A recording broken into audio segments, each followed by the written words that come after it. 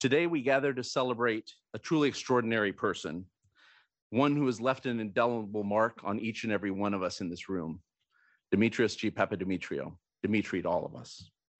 His accomplishments as a scholar, as a public intellectual, as a policy advisor, as an institution builder are too many to name. And it would take most of us several lifetimes to do what he did in one lifetime.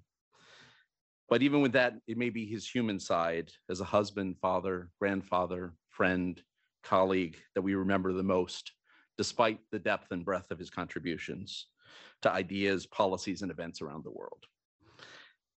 His smile, his warmth, his very quirky sense of humor, his many questions that challenged your thinking and made you think better about things, which I hear in my head every day still, and probably will for the rest of my life.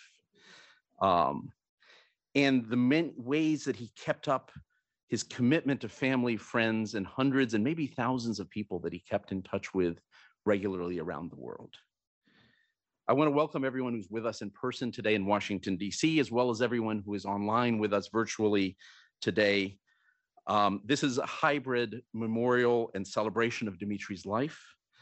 It is both locally rooted in Washington, D.C., where he lived, and we wanted to make sure and be able to gather people together here with his family and all people that knew him and loved him and learned from him that could be here in Washington today.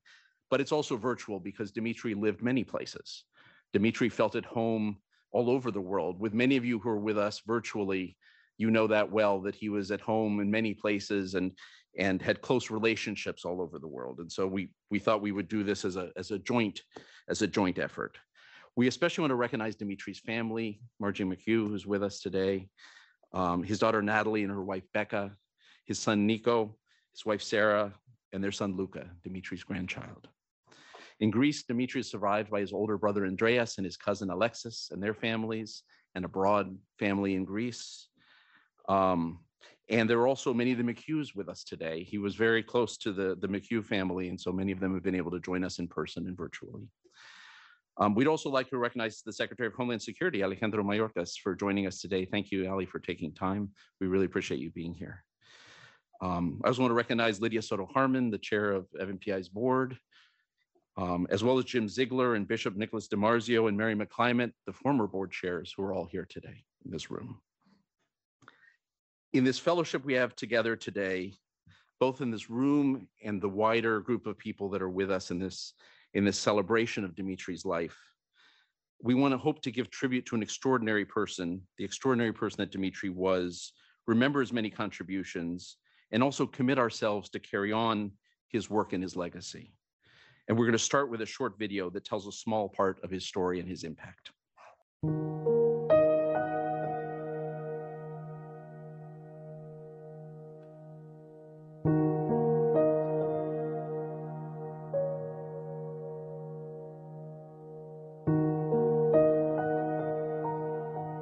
Dimitri, the most common word that's been used in the Australian context since his passing has been that he was a giant. Dimitri was always looking around corners to the next policy issue that nobody else was looking at.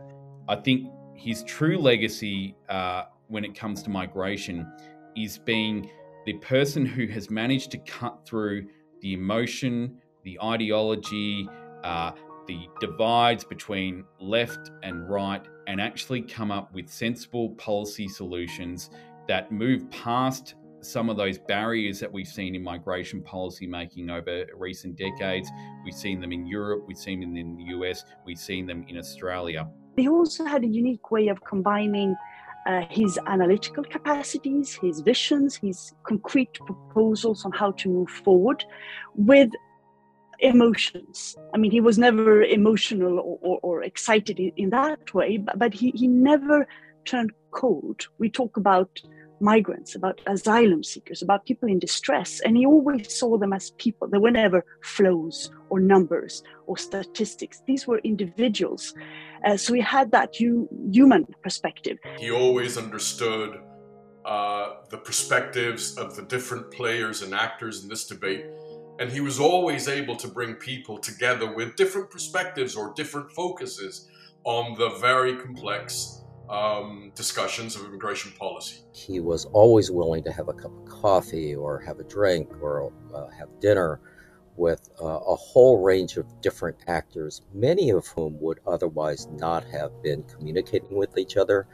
And in lots of ways, he was kind of a nerve center for connecting all of those disparate sectors and disparate feelings and into a framework that then the rest of us could build on as we conducted our own work in policy or advocacy or research. I think that Dimitri's leadership and statesmanship in putting together these fundamental pillars of what enlightened immigration policies need to look like in the United States and in Europe is one of his long-lasting legacies. And I know he was consulted on a almost routine basis whenever there was a big change in policy in Canada. It was basically, using old terminology, he was on speed dial for those kinds of conversations. What I found amazing about the way he worked was, I think there were 2 or 3 things. One is he would listen, really listen and try and understand not just the problem they were articulating, but why they found it a problem. Because the solution is not always the straightforward solution to the problem. It's why someone has found that thing a problem. And then he would get the best thinking out of people. He would listen, he would absorb, and then he would challenge. He became a regular guest in my sofa in my office. We always had coffee, never tea, always coffee. And we talked about migration. He gave advice. We talked about the situation. And of course, he was instrumental in providing us with policy analysis, numerous conferences, panels, roundtables, both to me and my collaborators, but also to a broader community in the Commission who relied very much on his personal experience and, of course, the people around him. He was the leader of bringing people together with different positions, different positions, yes, and different kind of thinking. He loved to have this persona as the tough guy who was really going to talk truth to power, truth to everybody, and so forth. He did kind of relish that persona as tough-minded, but at the same time, he's an enormously generous person.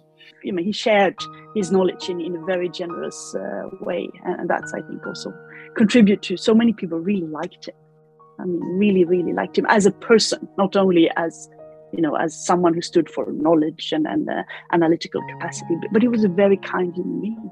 And that was the excellent competence Dimitri had to bring people together, not only because he's a kind person, but also he worked very hard, and never stopping.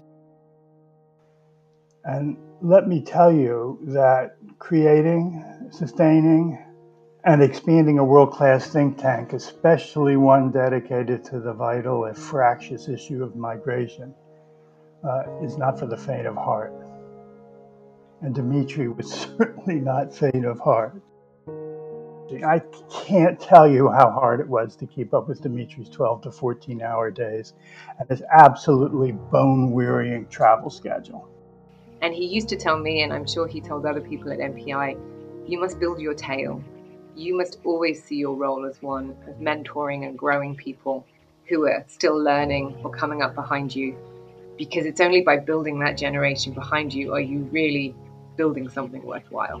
I saw him as a mentor. He's influenced not just the way that I think about migration, he's influenced the way that I think about government and policy making in the broad. I have no colleague or friend among them of the same spirit of Dimitri. So far he was unique. You can't have Dimitri twice.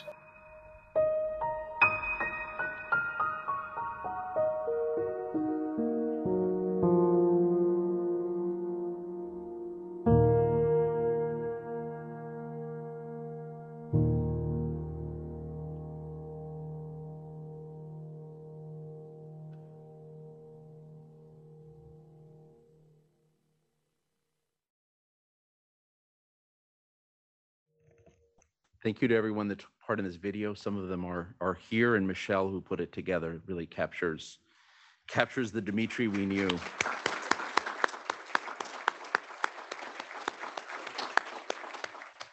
We're going to hear from 8 people that knew Dimitri well in different places, in different experiences with Dimitri, and I'm going to introduce them all at once to you, because that way we can move seamlessly from one to the other and don't have to interrupt the flow of the conversation.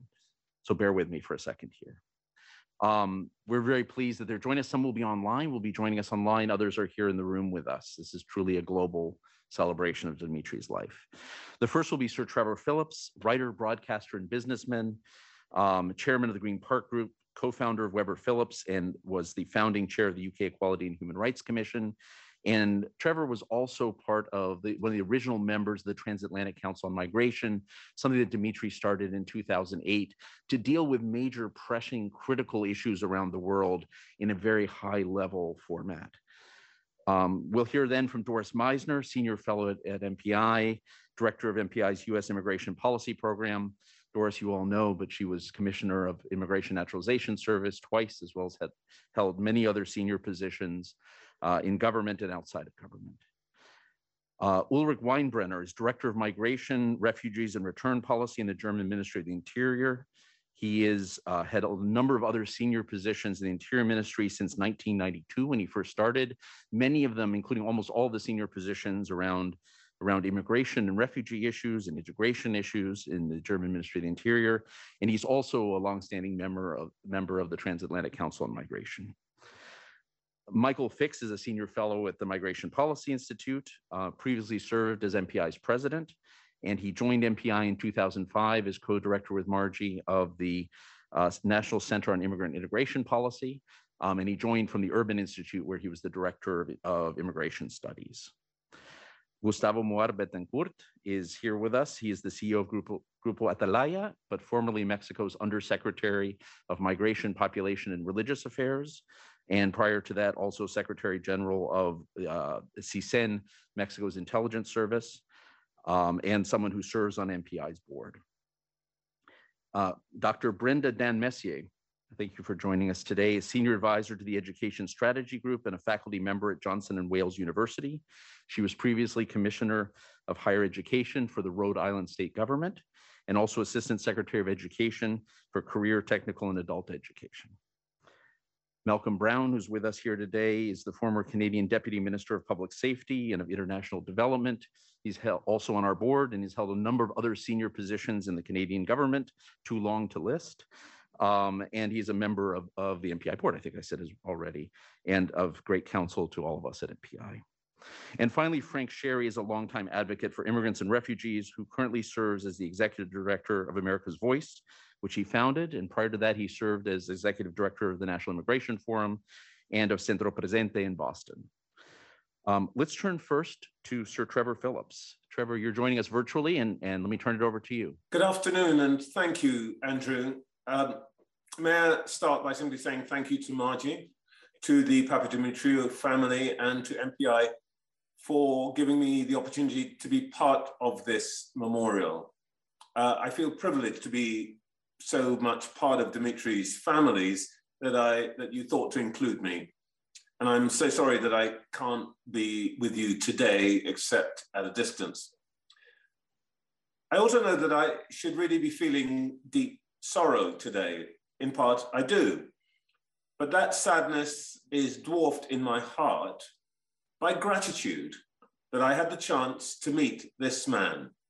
And that when I look back, I've never experienced anything less than joy in his presence, never failed to be warmed by his chuckle, never felt anything but secure in his regard.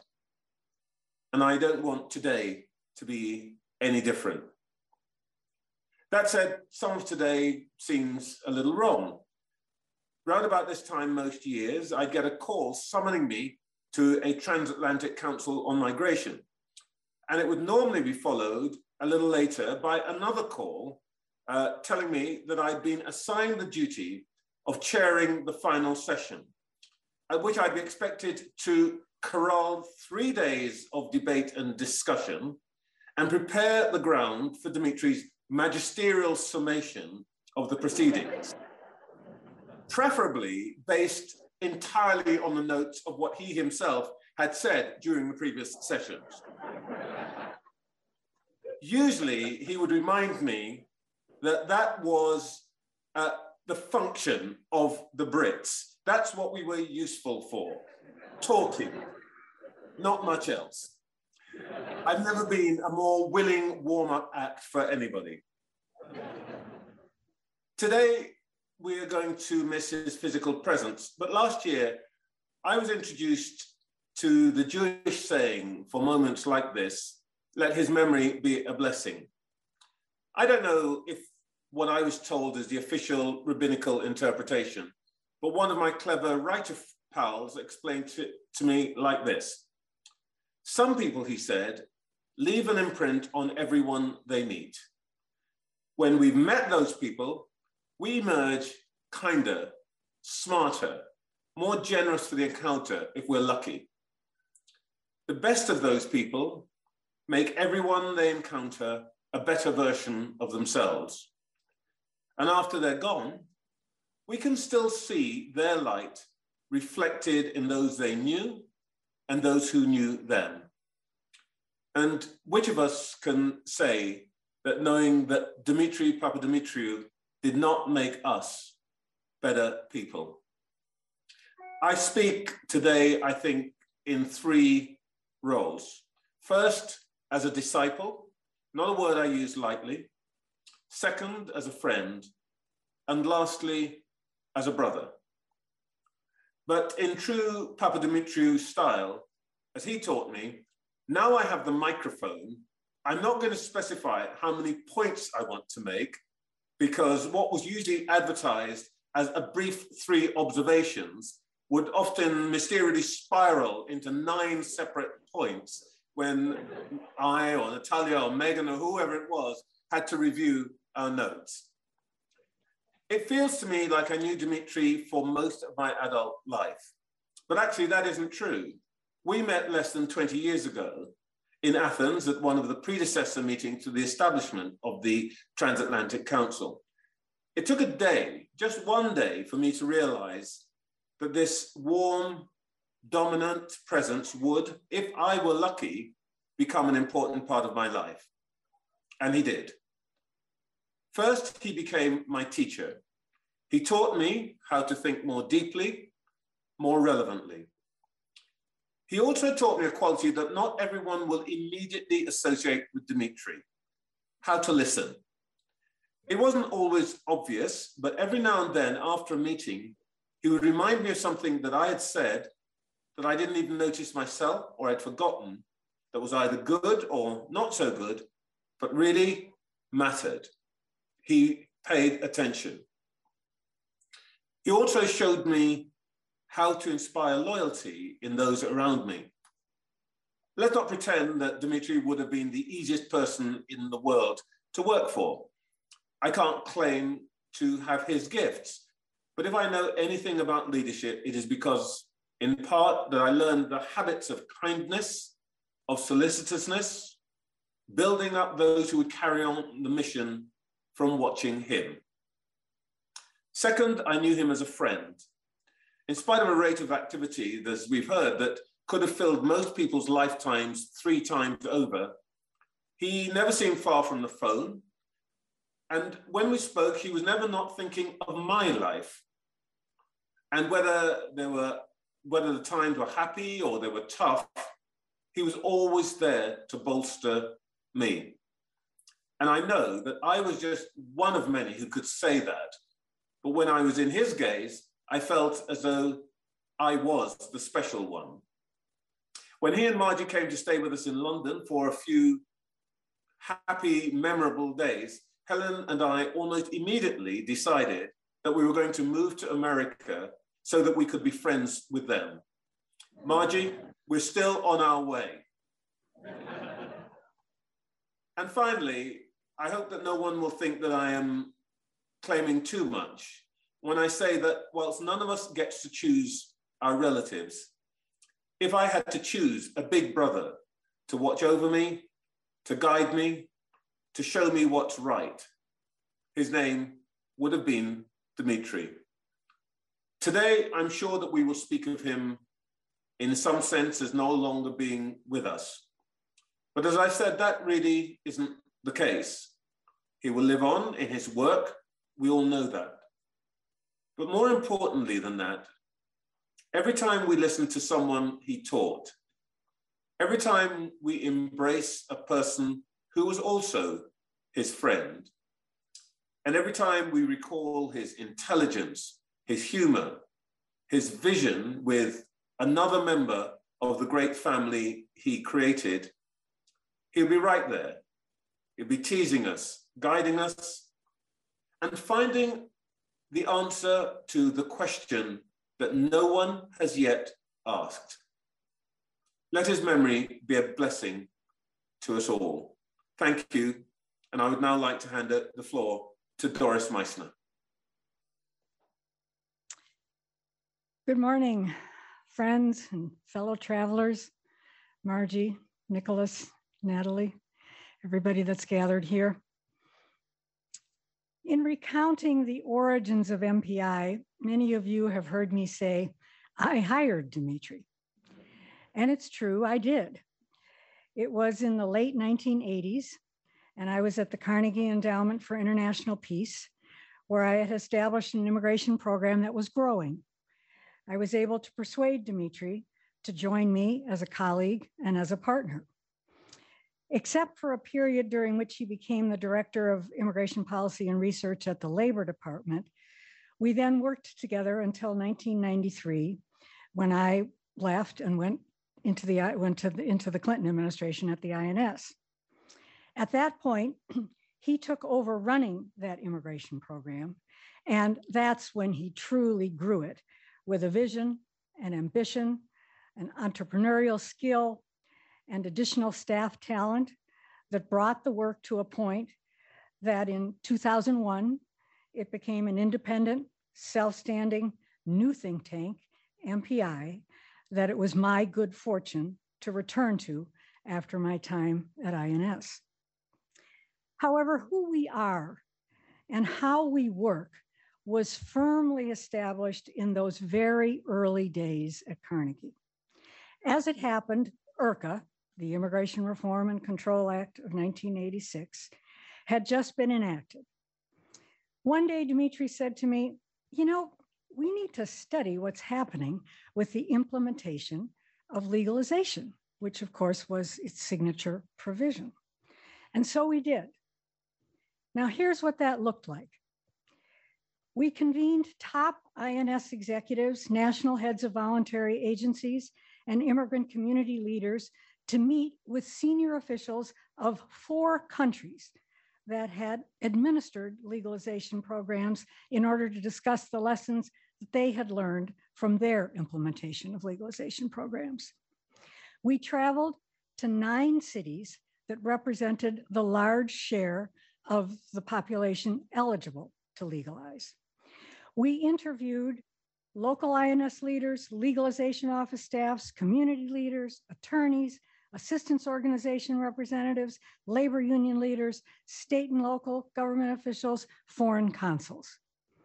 We observed legalization interviews. We talked with applicants. We did an independent statistical analysis from census data of the numbers eligible for the program compared with the numbers that were applying for the program.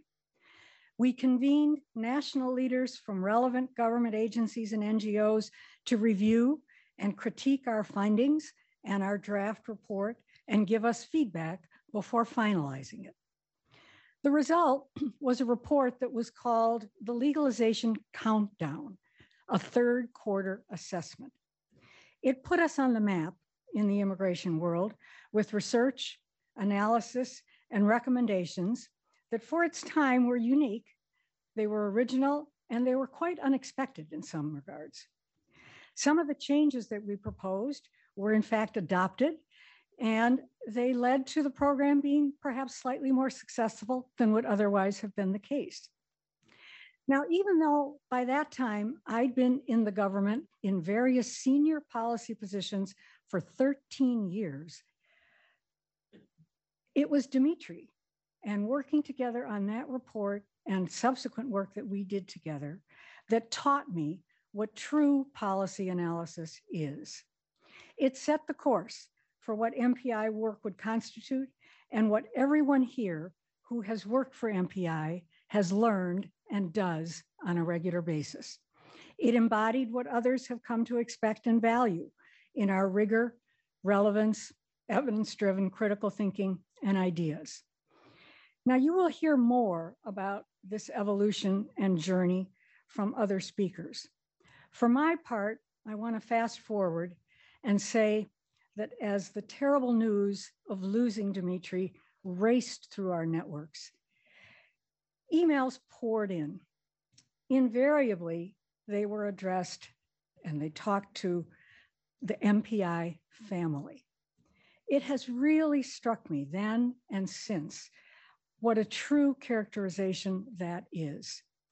For in addition to the high standards, excellence, the global outlook that Dimitri gave us, he also gave so many of us a professional home.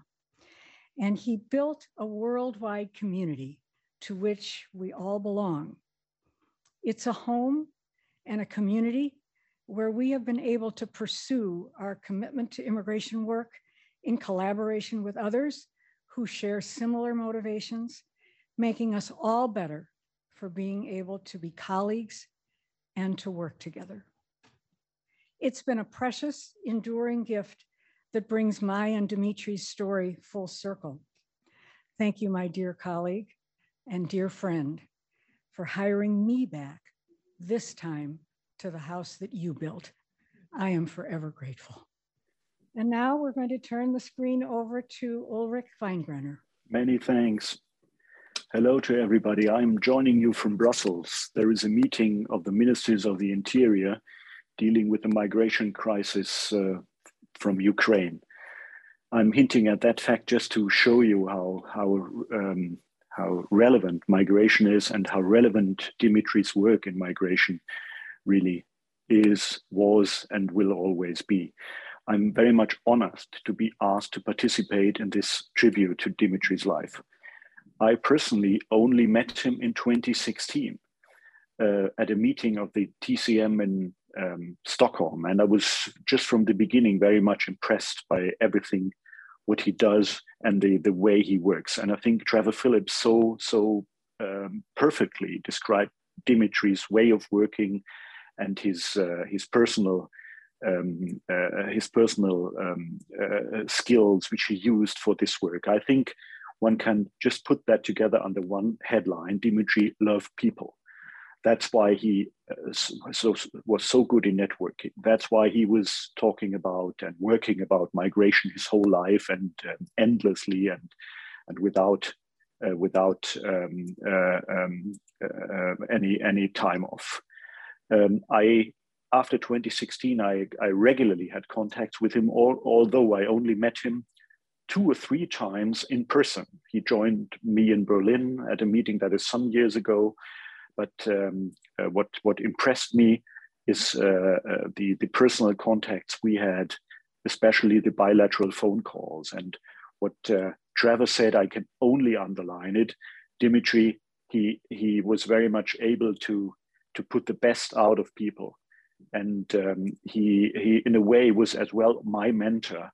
And whenever I had a question, migration in the German context, I was always sure that talking to Dimitri, giving him a phone call would be extremely helpful and extremely inspiring.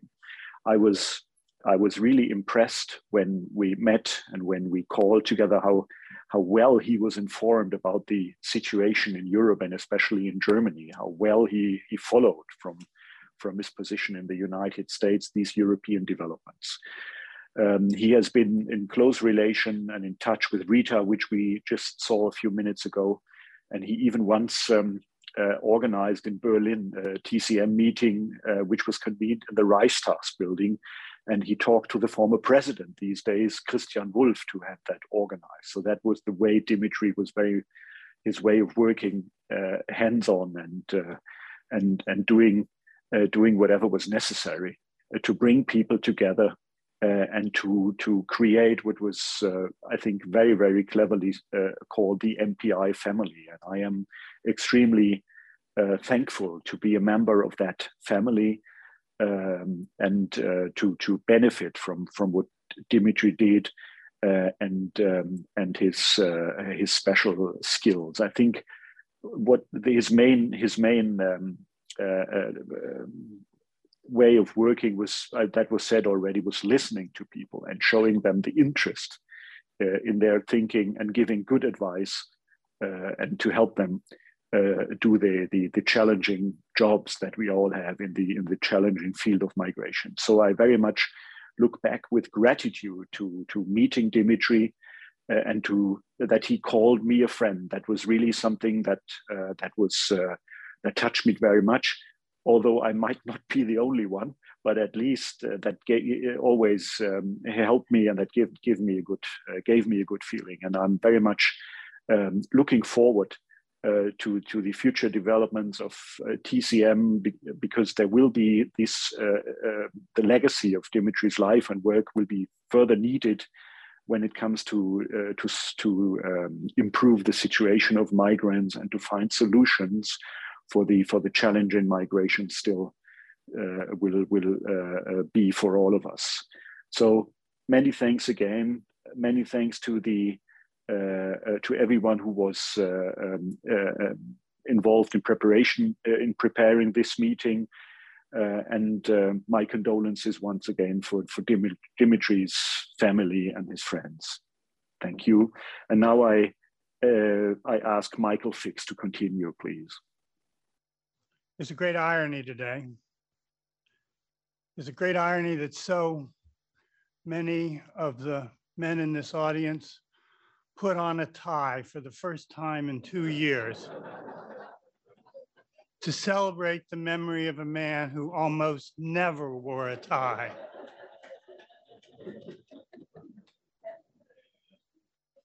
So thank you, Ulrich, for all of us.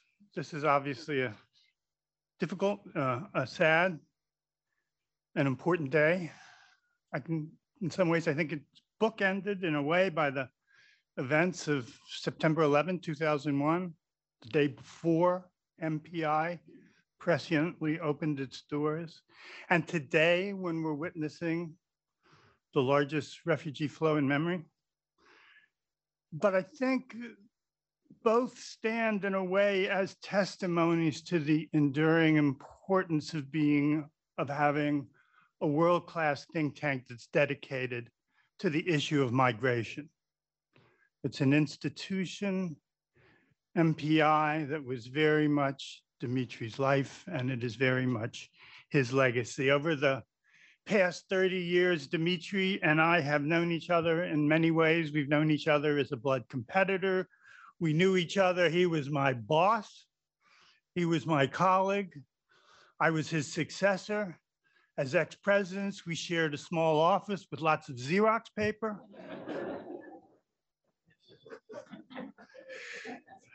And I knew him crucially as a friend.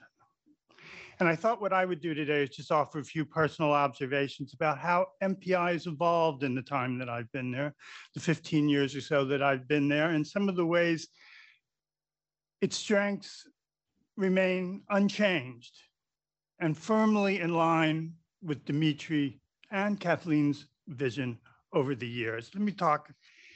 I've been thinking recently in the wake of Dimitri's death about the fact that he didn't create just one institution. He really created a cluster of institutions. He created MPI Europe, one of the preeminent migration think tanks in Europe. He created the Transatlantic Council. He created the Immigration Source, the web-based Immigration Source, and its progeny, including the Migration Data Hub. These all started with a bang. They were written up by Jason DeParle, who is here today, nominated for a Webby, which is an Oscar for techies. And they've developed a huge and dedicated following through the years. And he was instrumental in creating the National Center on Immigrant Integration Policy, to which I'll return in a few minutes. But MPI hasn't just evolved by expanding its spatial, its policy, and its communication reach. It's become what one very influential Silicon Valley-based foundation executive has called data central in the immigration debates in the United States and worldwide. And we've seen other ways that Dimitri was critical in engineering, in engineering what I think important evolving changes at the Institute. And here what I would like to say, I think it's safe to say that we've made at MPI a largely seamless transition from a founders to a new generation of leadership with Andrew Seeley. This is an achievement that many institutions fail to make and that cannot be taken lightly. And again, I think we can look to the wisdom of Dimitri, who after so many years of grinding hard work, took it on himself to step away at a moment of great institutional strength. But let me turn now to a few ways that MPI remains unchanged and very much consistent with Dimitri's vision. We're still nimble. 3 years ago, our presence in the now critical policy regions of Central and South America was pretty much minimal. Now, thanks to Dimitri's initial guidance and Andrew's great entrepreneurship, we're essential. Our policy influence has only grown. Last week's far-reaching asylum rule is a case in point, reflecting Doris Meisner's writing and thinking, but really tracing back to MPI's work through the years in humanitarian policy and admissions. Our commitment to communicating broadly and quickly is also an enduring element of MPI's strengths, but it's been there from the start. Despite, as we all know, Dimitri's somewhat feigned technological illiteracy, he committed MPI to the web before other think tanks did so or even thought to do so. And then there's MPI's abiding commitment to comparative work. Again, this was bred to Dimitri's bone. It might have been pretty revolutionary 2 or 3 decades ago, but it's now widely accepted. And finally, I want to talk about MPI's unbending view that the success of nations' immigration policies will be determined and they will be judged by the success of immigrants and their families, and hence by their immigrant integration policies. Dimitri and Margie McHugh put this premise at the center of the Institute's mission and its evolution. Over the years, it's forced us to ask hard questions about populations whose talents are being wasted. Brenda Dan Messier may talk about this. It's forced us to ask hard questions about immigrants facing persisting inequality, and it's forced us to ask tough questions about institutions that have often made immigrant integration a policy stepchild and that have largely overlooked immigrants' needs and claims. But at the same time, true to Dimitri's spirit, the immigrant integration program has also mapped and forged new networks among governments and NGOs. It's lifted up concrete, workable innovations and solutions within civil society, and it's offered fresh data on immigrant populations' progress and challenges nationwide and worldwide, from our pioneering work on Dreamers and DACA recipients to English language learners, to African immigrants, and to 2-generation families in mixed status. All this, I think, I know, was squarely and presciently within the vision and stands as the legacy of my dear friend, Dimitri Papadimitriou.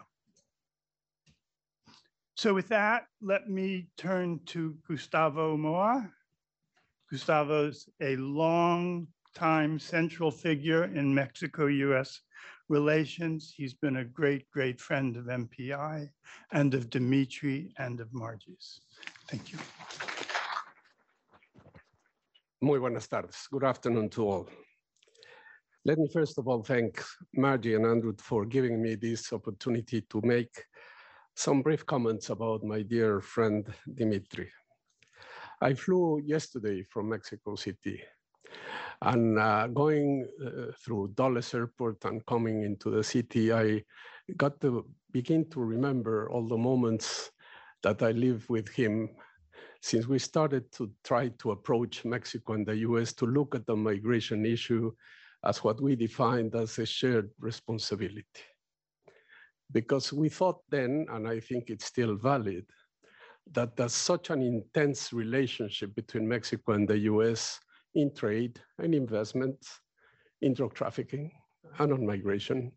The only way to manage it better is to work together. And in those days, it was a very difficult issue because in the US, immigration policy was, and I think it still continues to be, a national issue.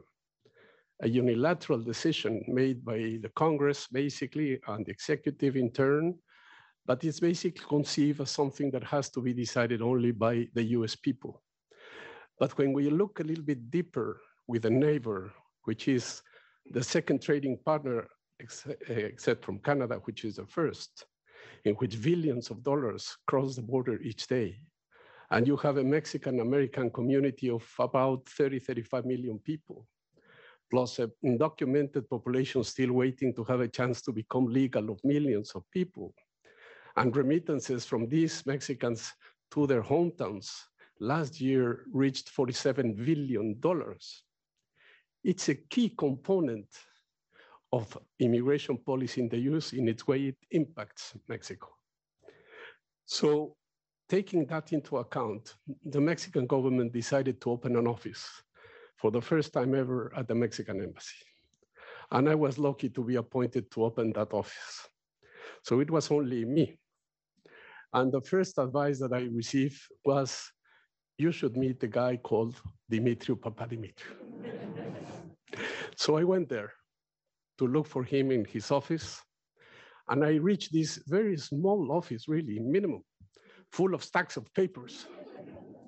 And then I see this guy with no jacket, no tie.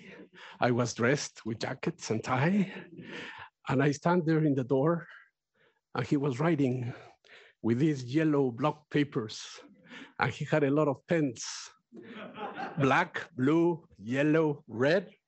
And he changed colors each paragraph. So I said, well, probably the red means it's important, the blue, not that important, yellow, it's a note. So I stand there, and he didn't look at me until I knocked the door. He turned and said, yes, Dr. Papadimitriou, yes, I'm Gustavo from the Mexican embassy. Gustavo, come on, come on, come on. And he took me for lunch. And since that moment, we started what became to be a long life friendship. He was not only my mentor in Washington, he became the godfather of my younger son. He flew to Mexico, he went to the baptism, and the priest who didn't know Dimitri, he was like, so who's the godfather? So Dimitri went there, and he gave my son to him. I said, well, you carry while I do all these things. And at the end of the ceremony, Dimitri turned to the people, the guests, raised my son and said, like the Lion King, he is that one. So really, I feel deeply. I have cried, honestly, when I heard about his departure. But at the same time, life goes on. And here are his kids and his grandkids, and of course, Margie, my dear, dear friend. So yes, I cry, I feel sorrow, but at the same time, I realize he had a plentiful, beautiful life with friends like all of us, with his family, with his inheritance of MPI being the most solid institution on migration and refugee, frankly speaking, in the world, with Andrew taking the lead in an extraordinary way, my friend, and I really pay my respects to you because it was not easy to succeed Dimitri. And he has done it in a wonderful way. So we have a full leadership with Andrew. So just to end with a note that shows how policy and politics sometimes start in very strange, coincidental way. When President Fox in Mexico took office, which probably some of you know, that it meant a very fundamental political change of democracy in Mexico, because it was the first time after 70 years of a one party controlling the presidency, Fox, as an opposition president, won. And one of his key messages during his campaign was to try to reach a migration agreement with the US. Because he had traveled a lot visiting the Mexicans in different cities in the US, and he realized the importance of them for the Mexican economy, for the US economy, for the labor market. So he decided to try to reach a deal. So in his first visit to Washington, he proposed to President Bush then, why don't we start kind of a task force to begin to see what can we do with this issue? Because what we have now, it's not working for both sides. So it was appointed to the Secretary of State and the Secretary of Foreign Affairs, and the Secretary of Foreign Affairs appointed me with a couple of colleagues to begin to discuss how can we reach an agreement on this. So we agreed to meet. It had to be very confidential, almost secret. So we agreed to meet in El Paso, Texas. And when I received the memo, where should I meet them, I was a little bit surprised because it was in a motel in a highway. So I took the taxi and I said to the taxi driver, well, this is where we want to go. And he turned to me, are you sure? Yeah. But it's not a very nice neighborhood. Well, let's go. So we went there, and yes, there was a motel. So we went to the manager, say, is there here a guy called Steve and another? Yeah, the Americans. Yeah, they are in room 12. So we went to room 12, knocked the door, and here they are, Dimitri Papadimitri, with shorts and a Hawaiian shirt. Me, I was dressed not like this, with jacket, I mean, with tie, black tie. I mean, I was working with my portfolio. So this guy, come on, let's have some beers. Okay.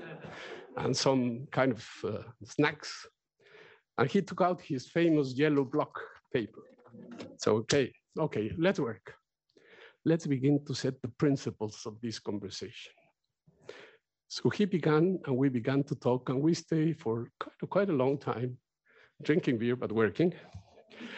And he drafted what later was sent to the government. And then here I also would like to present my fullest respect to Doris Meissner, because I had the privilege of meeting her when she was commissioner.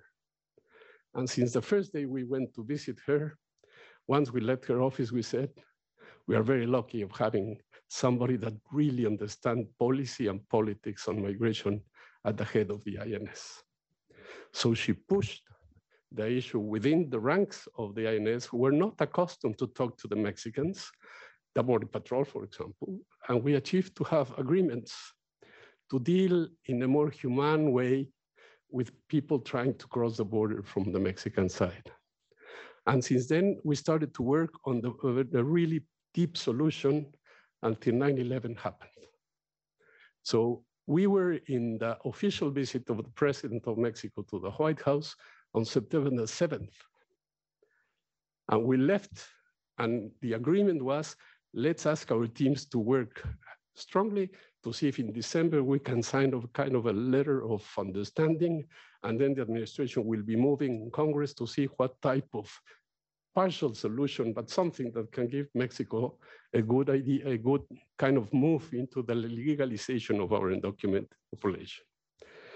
That was September 7th. So I have been working here for 2 weeks, so I went to Mexico. My boss then asked me, then you should stay. And I asked him, please give me a break. I have a young boy. I will come back in a moment.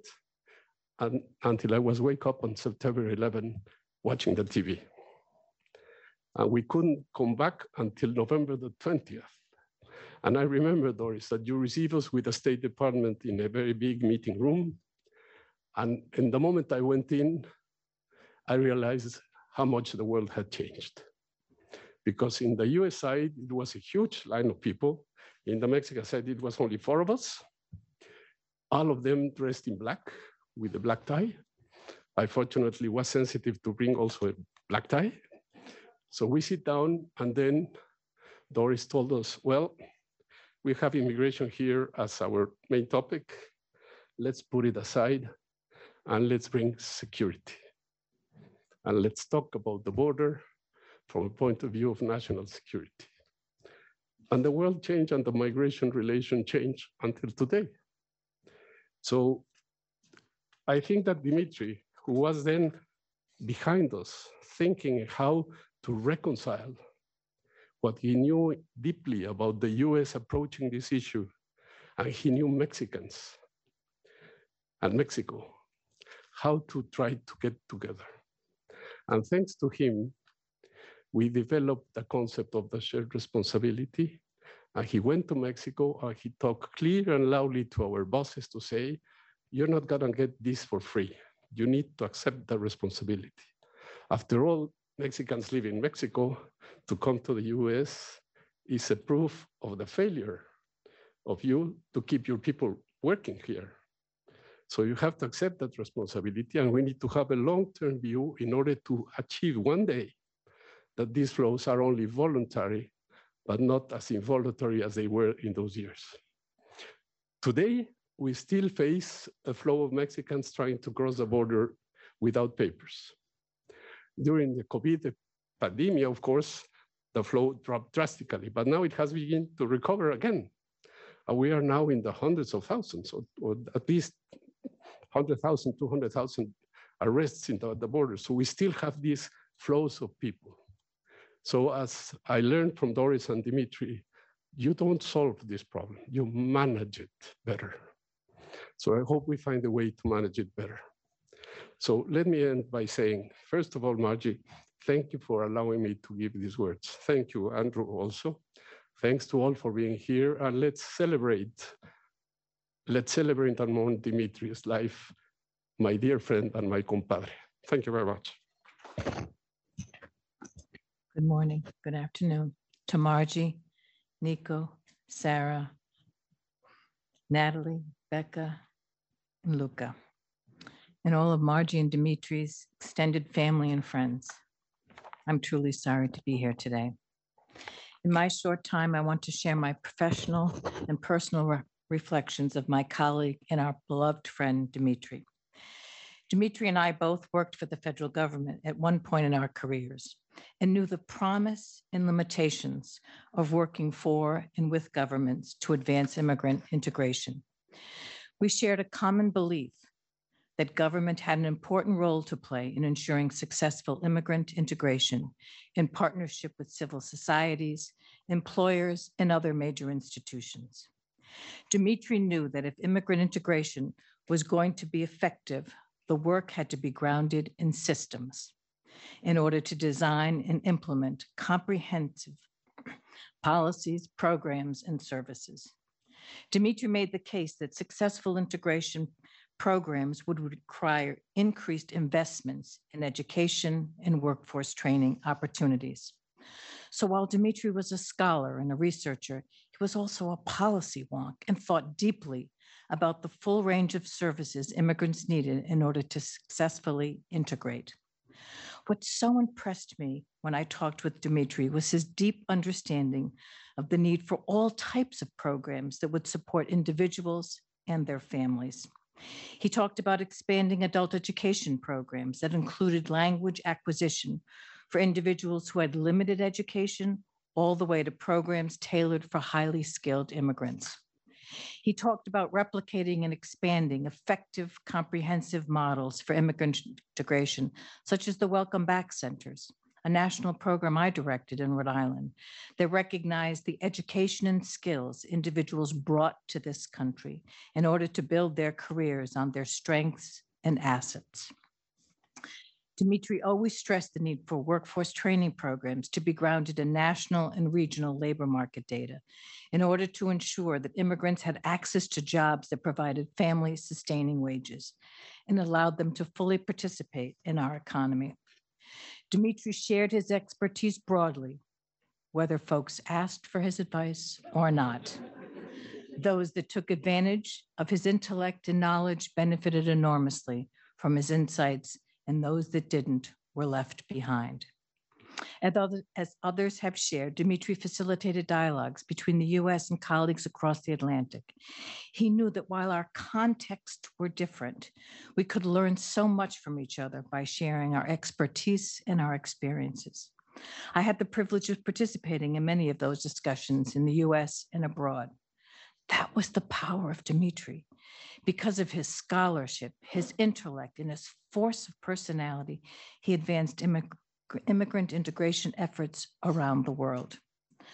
But in the few minutes remaining, I also want to share my thoughts about our beloved friend, down to earth, foul-mouthed, witty, and always opinionated. One of the greatest joys for us moving to DC was becoming good friends with Margie and Dimitri. I met Dimitri when I participated in an MPI event and was asked at the last minute to pitch it for my former boss, Secretary of Education, Arne Duncan. After I presented Arnie's remarks, Dimitri graciously thanked me, said we were neighbors, and he would invite us over for dinner because he loved to cook. I shared with him that my husband Dan was the cook in our family. And then from then on, Margie and I were the beneficiaries when the two cooks, a bit competitive with each other, prepared us many delicious meals. Not only did we share great meals together, we traveled together. And when the pandemic hit, we kept in touch via Zoom regularly. What always stood out for me when we were together with Dimitri and Margie was, of course, the delicious meals and the stimulating conversations we had. But really, we loved to do when we were together was not only talk about current events and migration policy, but we wanted to talk about the people we loved. Margie, I know you know this, but I want all to know that Dimitri loved you so much. He always referred to you as the love of his life. He was so proud of your work. He would brag about you and all your contributions to the field, your keen ability to raise funds for your work, and the partnerships you developed and nurtured. He loved you, respected you, and admired you so much. He treasured your life together, and I know that is true for you as well. He also loved to share stories about his children and their spouses and his wonderful grandson, Luca. While these past 2 years meant we were only together via Zoom, we yearned for the time when we could come together again, sharing a meal and sharing stories of our loved ones. We will continue to be together with you, Margie, sharing meals and traveling, and we will always carry Dimitri in our hearts. We love you and miss you, Dimitri, and always will. While we will miss your insightful and powerful voice and your renowned immigration scholarship, we will truly miss your friendship. It meant the world to us, and we are grateful for the time we had together to know you and love you. And now next up is Malcolm Brown, MPI board member and former Canadian Deputy Minister of Public Safety.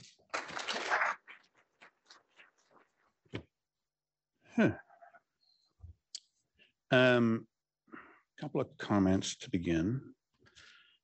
Batting 7th of 8th means everything you wanted to say has been said already. But I'm still going to stick to my remarks because it takes me, some people have said 15 minutes to inhale, and I promised Lisa, wherever she is, that I'd stick to time. I'll also say that Michael kind of took my line about ties, but I'll outdo it. It's not 2 years. I was relatively well known in the Canadian government before I retired 3 years ago for never wearing a tie except for cabinet meetings, because you kind of had to because the prime minister was there. It was deemed a sign of respect. And don't get me started. I'd say I was retired. And so it's been many years since I've worn a tie, and I thought it was, like Michael, appropriate to wear a tie in honor of Dimitri, who almost never wore a tie. So let me get started because I'm going to blow the time here. And if I don't stick to it, we'll be here for hours. So I first met Dimitri more than 15 years ago at one of his famous pre-event dinners, which I think everyone in this room has been part of one of those, or many of them, at the Wilson Center. It was the launch, I believe, of the Task Force on Immigration and America's Future. Andrew was there. That's where I first met Andrew. That's where I first met Doris. She's wondering why this Canadian was part of this task force as an observer. I think I know why I was there in some ways, because when I first met, I could see Dimitri trying to place me in his mental Rolodex. And yes, it was a Rolodex, because as has already been mentioned, Dimitri was definitely an analog guy. He was not digital. I contest Michael's point about how famed that his technological ability was. I was on the receiving end of too many outbursts about it. And while I'm sure I didn't make it to the first rank of his Rolodex, because Dimitri's Rolodex was unbelievable, I like to flatter myself I made it. For some reason, I made it somewhere in there. And on my good days, I hope I was in the second rank. But regardless, whether I wanted to or not, and I think this has happened to all of us, I became part of Dimitri's network. And that's a network with a capital N. And before too long, as I think we can all attest, almost imperceptibly, Dimitri became a source of personal and professional advice. He's always generous and available, whether he's in DC, Europe, Latin America, or some other distant location, providing advice to the most senior levels of government, NGOs, or academic institutions. And I want to give you a small specific example to describe his influence on Canadian thinking about supporting the Syrian refugees in the countries surrounding the conflict zone in 2015. At that time, and in my role as the Deputy Minister of International Development, I reached out to Dimitri for advice and counsel about working with like-minded countries to make a massive investment in the region to support receiving countries carrying the huge burden of millions of Syrian refugees. With Dimitri's support, we pulled together a proposal that would have leveraged billions of dollars of assistance from Canada, Europe, the Gulf states, and others. In the end, the initiative was not led by Canada, and that's a story for another time. But Dimitri's advice and guidance was central in shaping the idea and in giving it credibility at senior levels in Canada. But the point is, as was typical, no one outside a tiny circle of people knew of his impact. And this was simply Dimitri being Dimitri, shaping, influencing, leading, putting his network into action. Dimitri's leadership and vision, we've already talked about, had people talk about this afternoon, this morning, was also demonstrated in the Transatlantic Council on Migration. As has been mentioned, it was invented by him, I would argue, virtually out of whole cloth. Feeding off his relentless drive, the TCM became a unique forum where senior migration officials from Europe, the Americas, and Australia gathered to have frank exchanges about the challenges, both policy and operational, that they face. I think this forum is a unique accomplishment, and in my view, without precedent. I've worked in a lot of policy areas in an international context, and it's without precedent for senior practitioners to have these kinds of exchanges. And it's an enormous asset, enormous and valued asset. So let me turn for a minute to talk about Dimitri's impact in Canada. When colleagues and friends in Canada were informed of Dimitri's sudden passing, there was obviously the reactions you'd expect: shock, sadness, the endless, and I mean endless, fond memories recalled. But across a wide spectrum, very wide spectrum, people involved in the migration community in Canada who knew Dimitri, there was universal consensus about his huge impact.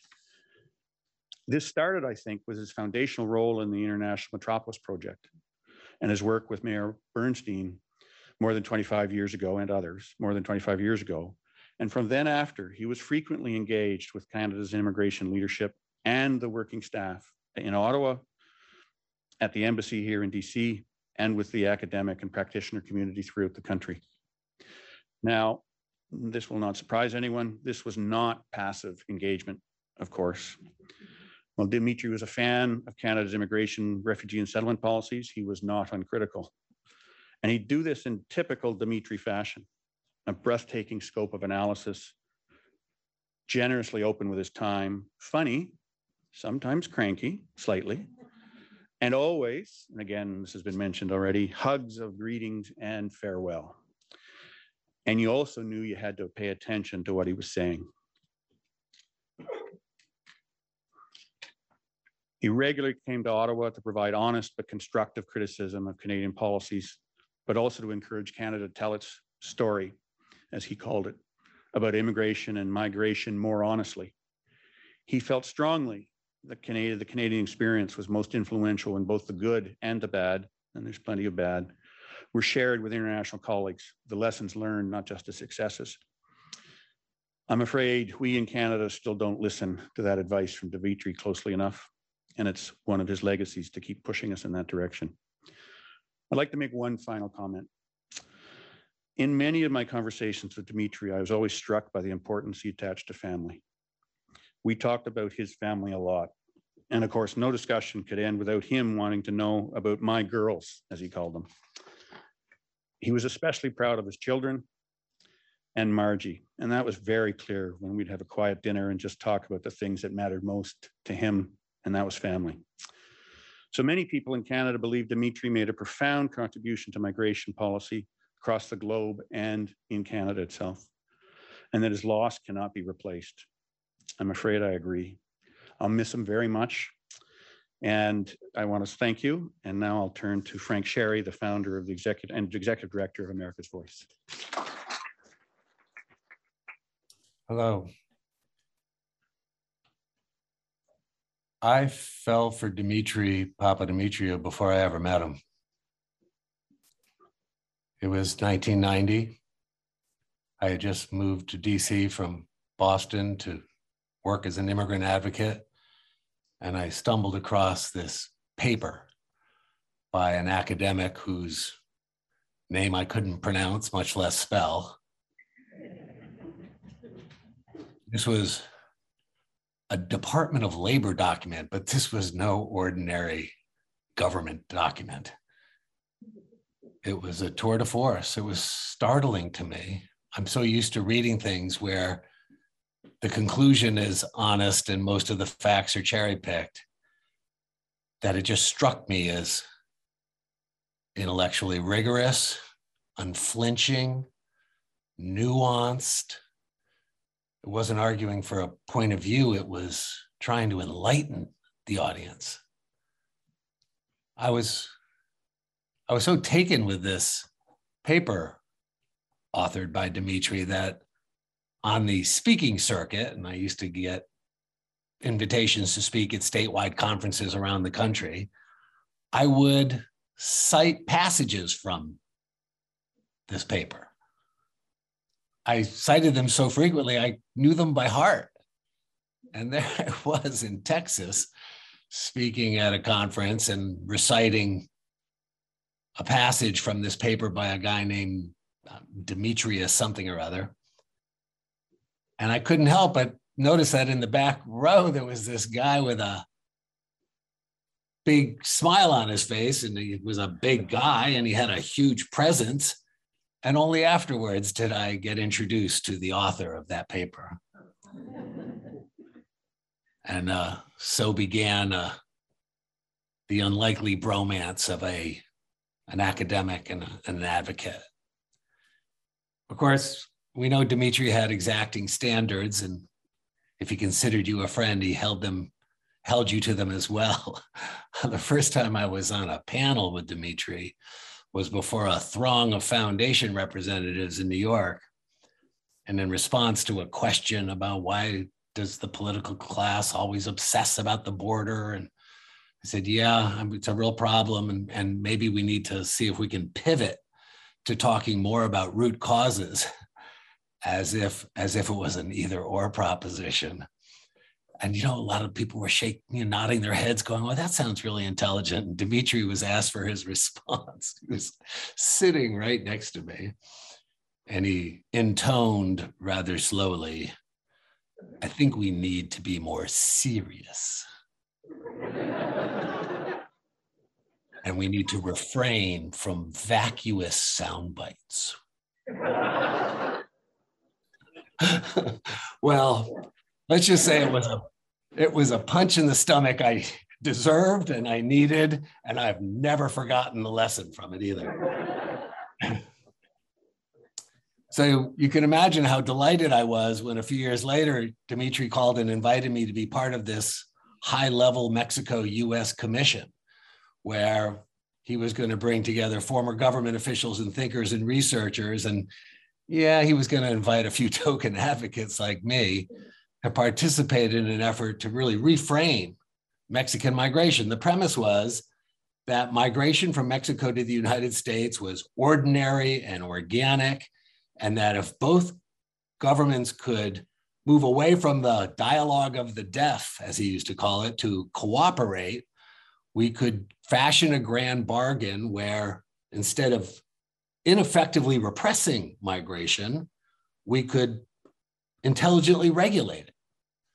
I thought, man, count me in. And so we began our deliberations. We were probably a year in, and there was a regularly scheduled meeting of this commission in Mexico City on a January weekend in 2001. Change was in the air. Bush and Fox had just been elected, as Gustavo said, a fellow commission member, I might add. First democratically legitimate Mexican president, and Bush was this pro-immigration conservative. Maybe something could happen. Now, Dimitri wasn't there. We needed him there because on Saturday morning, the weekend was going to be spent reviewing a 60-page draft of a paper that he had written for the weekend that was going deep analytically into Mexican migration and what might be done about it. But he wanted to make sure we understood all of the different disciplines. Anyway, he wasn't there because he had been summoned by then Governor Tom Vilsack of Iowa, who had touched off a national firestorm by having the temerity to suggest that his aging state could benefit from new immigrants. Anyway, Dimitri wasn't there, but who showed up at our Friday night welcome dinner? But Jorge Castañeda, another commission member who had stepped down because he had just been appointed by Fox to be his foreign minister.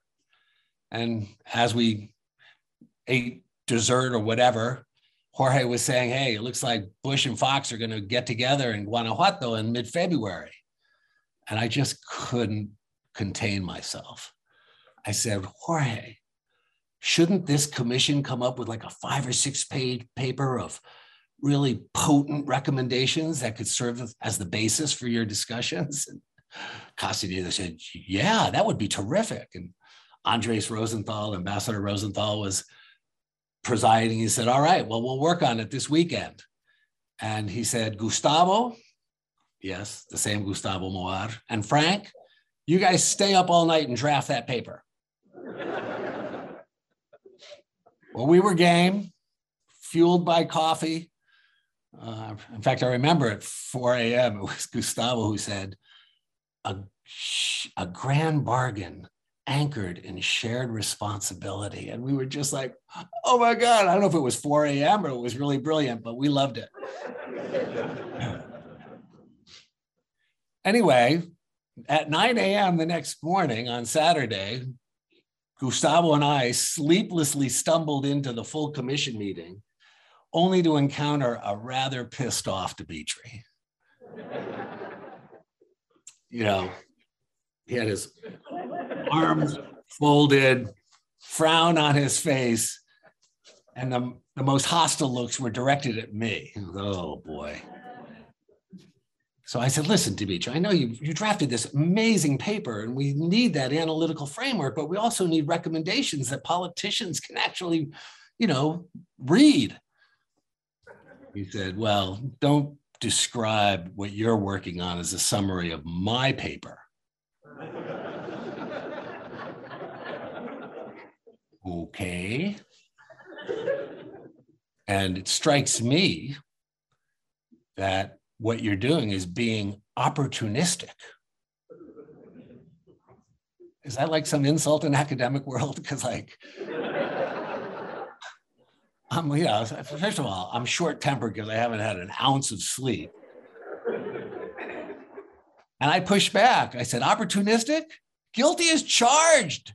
I said, and how about you? Didn't you build this commission for a moment just like this? Seems to me we all would be better off if we all got on board being opportunistic. The smoke cleared.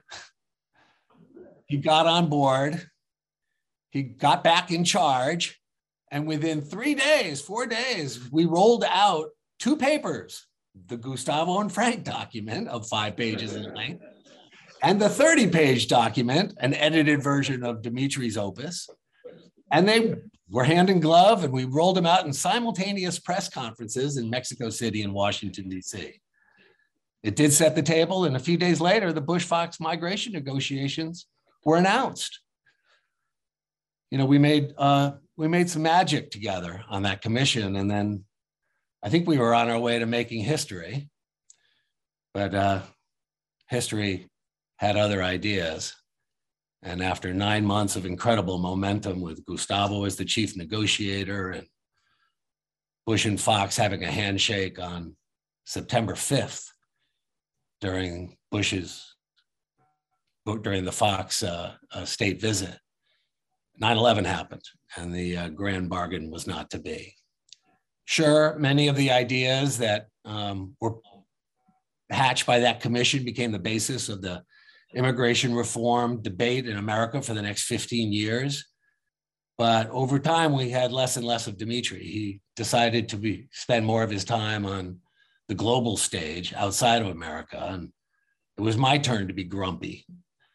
I really wanted him to counsel us, to guide us, to correct us, to challenge us.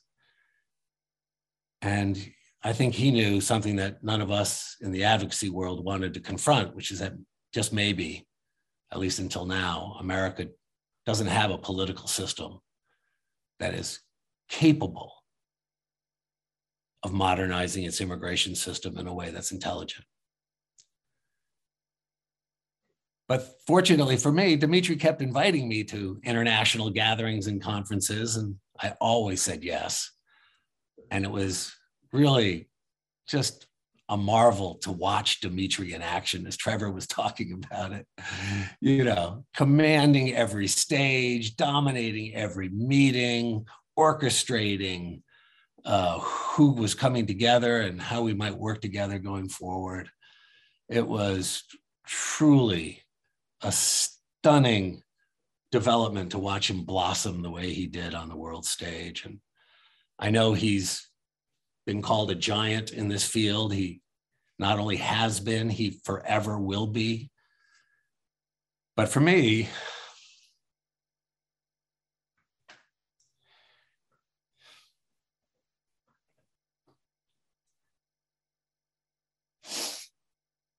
Dimitri is the definition of a great leader. You know, they say the great leaders don't produce more followers, they produce more leaders. And that's all of us. So Dimitri,